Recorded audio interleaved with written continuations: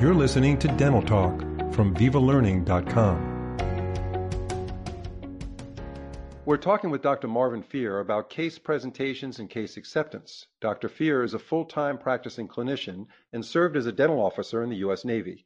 He is a highly respected lecturer in the U.S. and internationally on multiple topics, including aesthetic and restorative dentistry.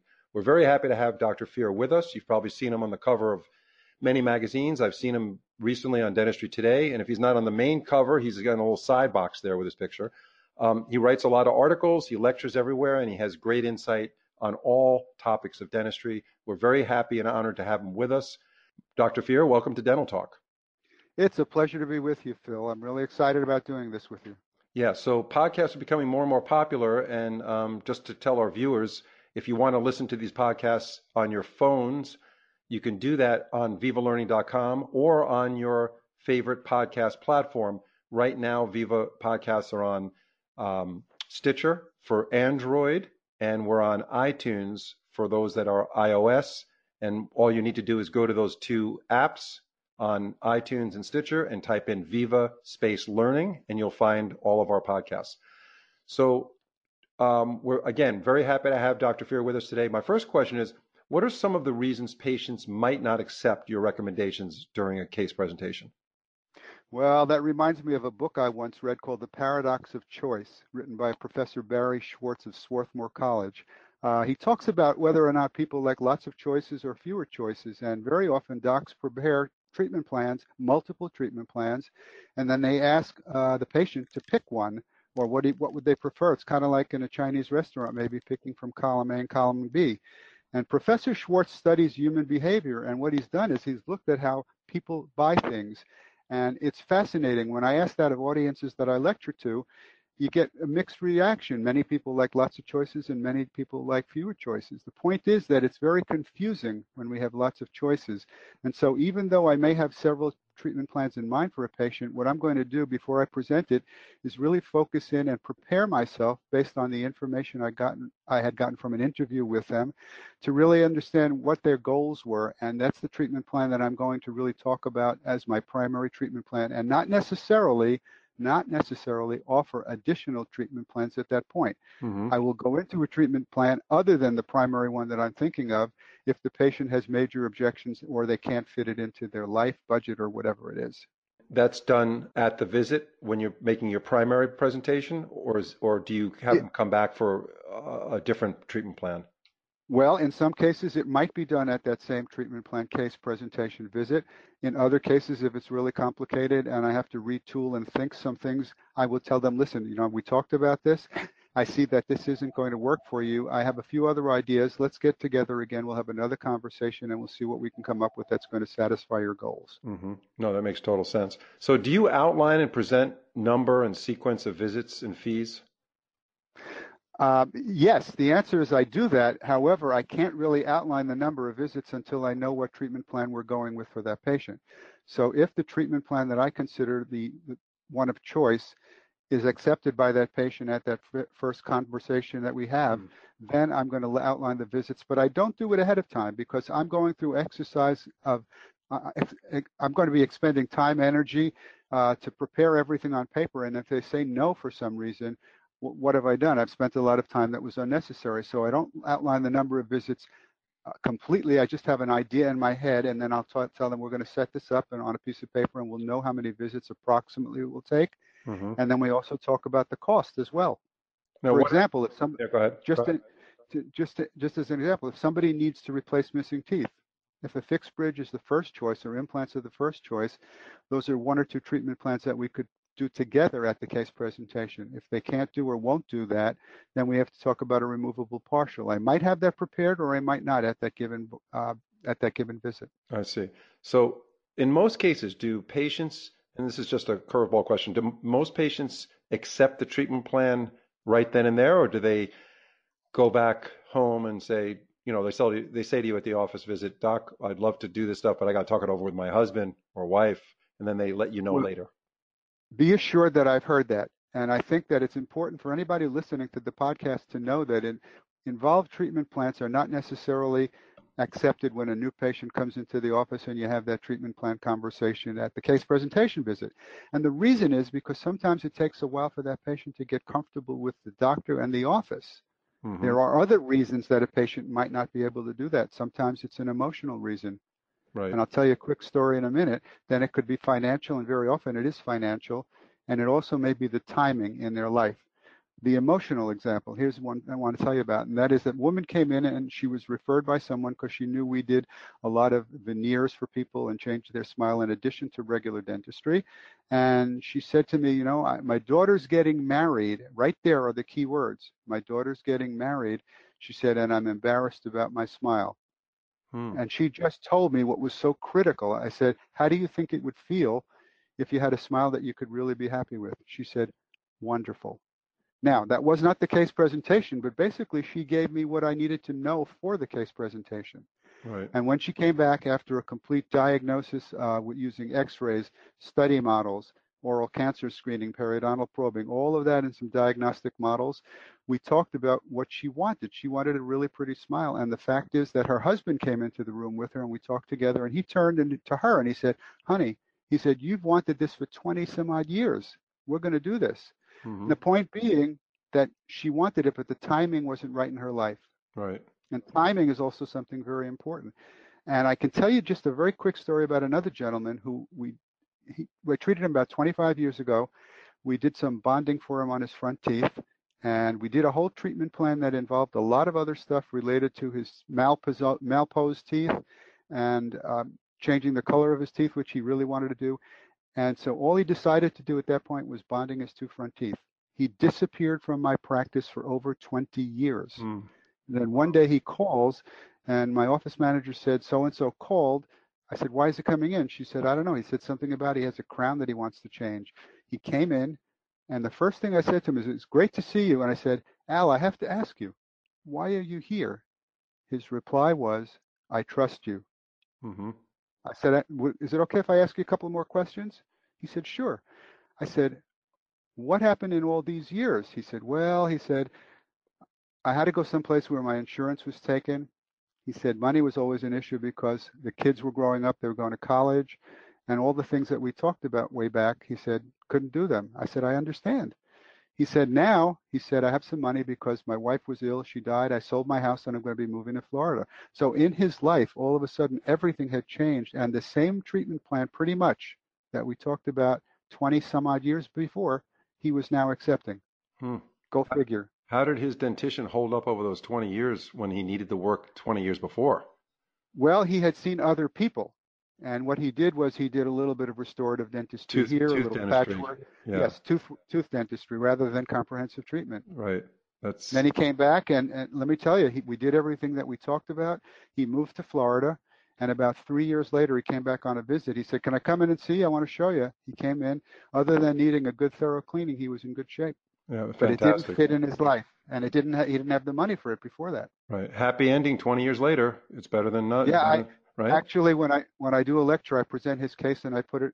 The title of it is "Patient on a 20-Year Recall." Wow, that's amazing. So, how much do we have to educate our patients during a case presentation? Educate our patients. You know, that's something that has been brainwashed into our brains from dental school on, because we have that obligation. Our patients need to really understand what's going on, but we could also try to over-educate our patients. And therein lies the problem in terms of case presentation. We have to give them the basic facts, but we don't want to get lost in the weeds, so to speak, because if we get lost in dental issues that we would discuss with a colleague, that's not going to help the patient make a decision on whether to do something. Right. Very often, yeah, what is we get stuck. Tell us about over-educating the patient, because I know they have a lot of patient education companies out there that show videos and all sorts of stuff, which I thought was useful, but maybe does that? Well, it may be useful. The question is, how much information does that patient want? And one of the questions that I ask of a patient in an intake interview is, are you the kind of person that likes to know a lot about what we're doing, or are you the kind of person that kind of just wants a little bit, just the flavor of what we're doing? And that helps me when I do a case presentation to know how to present to that patient. No, I still give them information, but it's... That's a great point. That's actually a great point, Dr. Fear, because my thought is that a dentist would have a certain way of doing case presentations, and they're not really changing their ways depending on the patient. And so some patients are coming in and they're getting a ton of information right in front of them. They're getting all the details about every procedure, and that dentist does that all the time. They think the best thing to do is to tell the patient everything, but you're saying it's not all the time. That's overeducating. And the fact is that when people make a decision to buy a service or product, because that decision on some level is always made emotionally, when you start to overeducate them, you're involving the left side of their brain, which is information gathering, it's logical, it's all of that stuff, and it's not addressing the information that they really need, which has to do with their emotions. There's tremendous work done on this. In fact, 2003, the cover of Forbes magazine had a picture of a patient in an MRI scanner. The article was about, was there a buy button in the patient's brain, in somebody's brain? Right. That's amazing. And multinational corporations are spending millions of dollars to determine better ways of marketing to people in general for the products that they sell. Mm-hmm. And let's be honest, anytime we do a case presentation, we are selling dentistry, because if a patient is not swollen, bleeding, or in pain, I propose that every other part of dentistry is elective. Mm-hmm. So let me ask you this.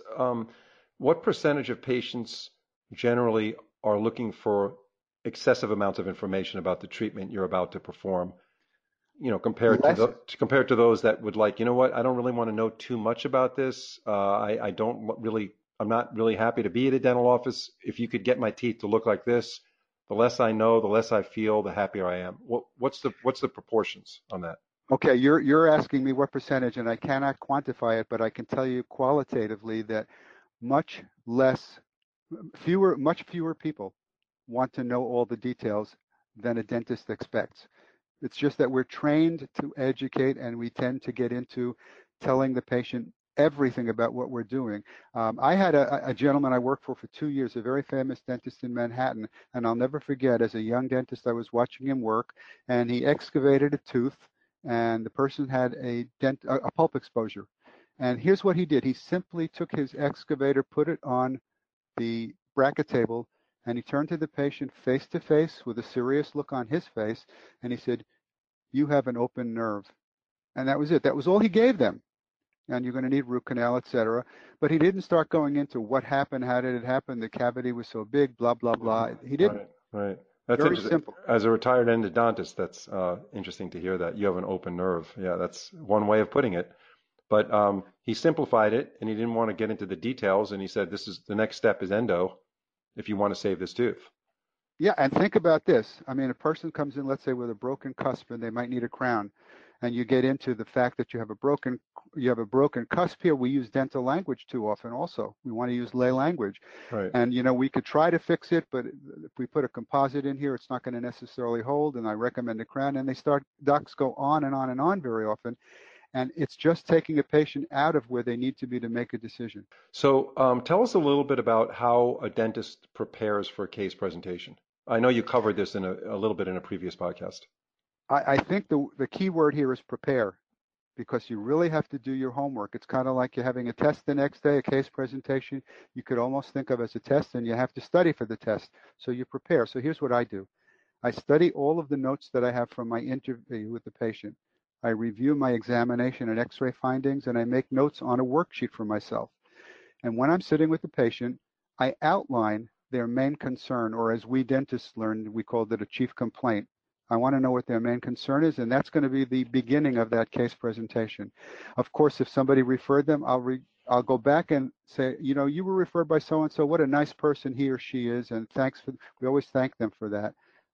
So I've done my homework. I start the case presentation with the main concern, and then I also include some personal note that they may have told me, which I've written down someplace, like their daughter's getting married, their son just had a baby.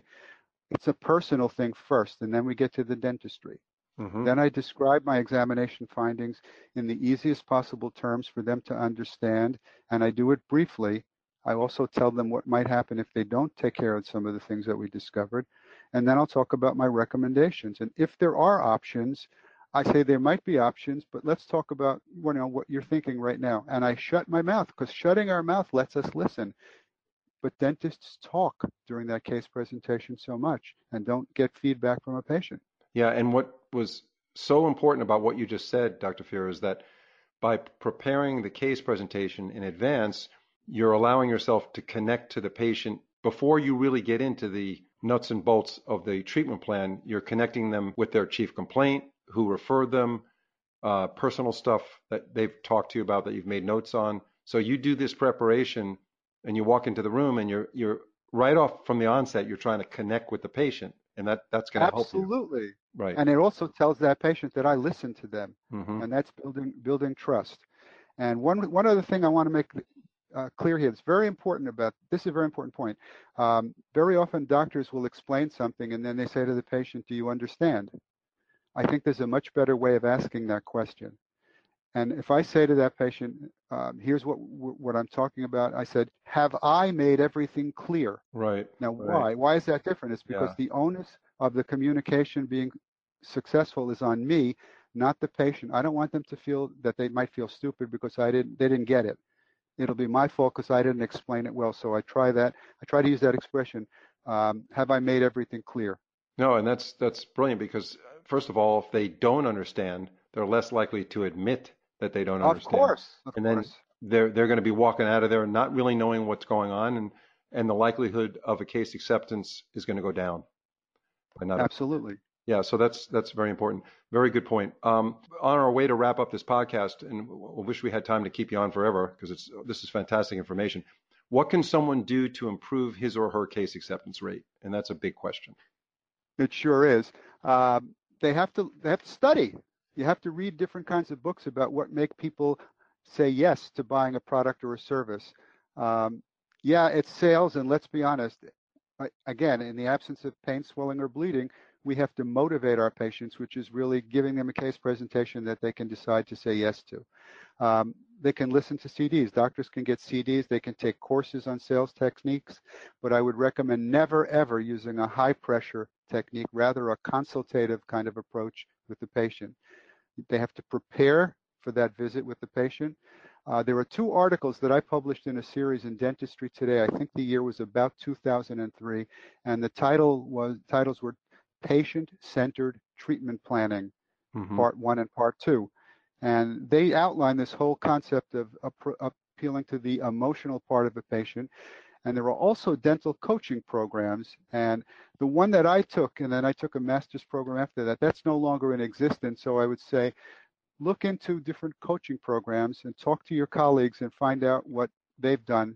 I would also suggest never take a cookbook program that's going to give you one way of doing things, because patients are not one kind of patient. They're all very different. And there's another book, I would recommend a book to everyone called The Goal. And this book is one that's used in business schools when people are going for a master's of business, MBAs. It's called The Goal. And it's really an easy read. It's a story, but it really talks about the success of business and what is the most important goal of any business. I ask that in my audiences, and sheepishly people will raise their hand and say, well, it's to make money. Well, the book outlines this. The concept should be that the goal of every business, every dental practice, should be ongoing improvement. And with ongoing improvement is ongoing improvement in case presentation and helping patients to accept dentistry that they need, which is a hard thing. Hard thing to do. It's called The Goal, and it's written by Eli Goldratt. And the name of the book is The Goal. Yeah, I was going to ask you if you could recommend some books to our listeners. But I mean, in general, any business, the goal is, people will say, to make money. Like anything else, the money will come when you operate your business in an ethical and proper way, when you engage with your customers, and in this case, the patient. The success of that will bring revenue to the practice. Of course, and the fact is that in order to have the practice open to help more people, you have to have the revenue coming in. Well, this was a great podcast, Dr. Fear. We really enjoyed having your insight into these topics. You certainly know a lot about case acceptance, and we hope to have you on future webinars. Actually, you do some webinars for Viva Learning, have you not? I have not yet, and there's something about a webinar that still bothers me a little bit. I may get past it, I might not, I don't know. Right. And that is that I like having a human audience in front of me, and I like the interaction that occurs that way. Right. So that's just a personal thing, but I'm working on it. Yeah, maybe someday soon. Yeah, you'll overcome that. But you really don't have an audience here live because this is recorded, but I guess I'm your audience for this one, right? You are. Yeah, there you go. Absolutely. And we're interacting. Okay. All right. Well, again, Dr. Fear, a pleasure having you. You're a great speaker, and you're a leader in the industry and a good friend. We've been friends for many years. It's always been a pleasure being your friend, and I really appreciate your friendship and having you on this program. Thank you so much. Phil, it's been a pleasure speaking with you. And I would say also, if any of your listeners are interested in my presenting to a local or state meeting or study club they're involved with, they can drop me an email at smilerockland@optimum.net. And Phil, I very much look forward to our next conversation. Okay, sure. So to find you, do you have a website, Dr. Fear, that they could look, if they just Google you, will they find that email? Of course, the website is www.smilerockland@smilerockland.com. Okay, so it's smilerockland.com. And again, if you want to Google Dr. Fear, you'll find him. It's Marvin, and last name is Fear, F-I-E-R. Just Google him, and you practice in New York? Pomona, New York, which is a suburb of Manhattan. Right. Okay. Great. Thanks again, and we'll talk to you soon. Thanks so much. Great, Phil. Thank you.